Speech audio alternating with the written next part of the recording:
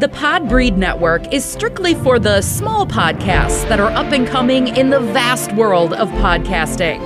Podbreed is made up of many diverse podcasts coming together to achieve the same goal of being the best damn podcast network on the planet. Find out more at podbreed.com.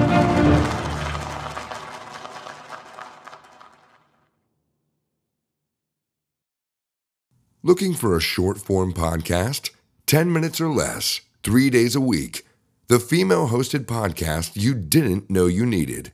You're listening to Drea's Point of View with your hostess, Drea. One thing I love about Southwest is that they're known as a fun airline. They also have an open seating concept. I know there are some of you who travel on Southwest Airlines, so I thought an article that I read recently will be of interest to you. I'm Drea, the hostess of this show, Drea's Point of View, and I would like to invite you to follow the show at Drea's Point of View on Instagram, Facebook, Clubhouse, and Pinterest. You can also find me at Drea Point. If you plan on taking any trips next year, there are some changes being made that you might want to know about before you get to the airport. There's nothing worse than being unprepared. They're upgrading their seats and overhead bins. They're making the headrests adjustable and putting a storage pocket behind every seat. That part stumped me because I can't imagine a seat with no seat pocket. They're also installing a standard-sized tray table. They're upgrading their fleet to have reliable Wi-Fi. They're planning to have that complete by the third quarter using the internet provider Viasat. A huge attraction for customers will be the ports that they plan on adding.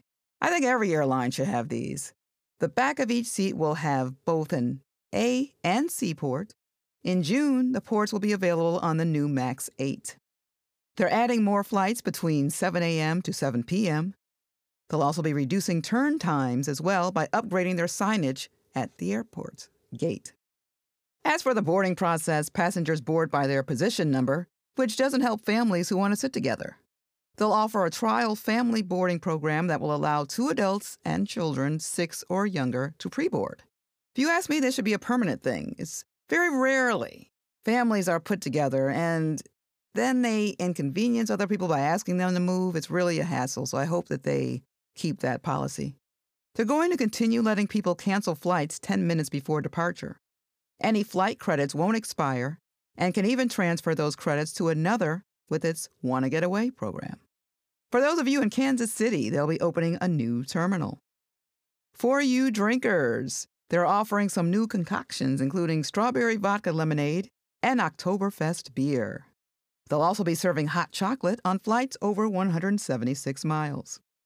Now, after I found my information for this episode, I came across other airlines that accommodate plus-size passengers, which has always been an issue. Air Canada is one. Passengers can request an extra seat free of charge. On Delta, they try to put you next to an empty seat or move the inconvenienced person to another seat domestically. WestJet seems to offer the widest seats. On JetBlue, you pay about $10 extra to board early and get a bigger seat. Virgin America offers roomy upgrades for plus-size passengers, and I read that Spirit Airlines has big front seats that come at an extra charge. If you haven't taken Southwest before, I'm sure you will now. Should passengers pay more for their seats if they're taking up more than one? Possibly, because that's what tall passengers do. They request an exit row, which costs more. My quote of the day is an Asian proverb.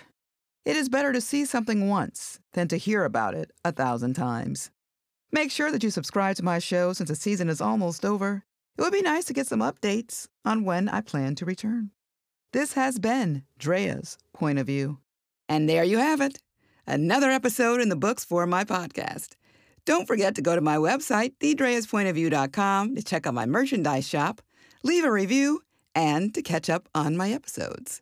Thanks again for listening.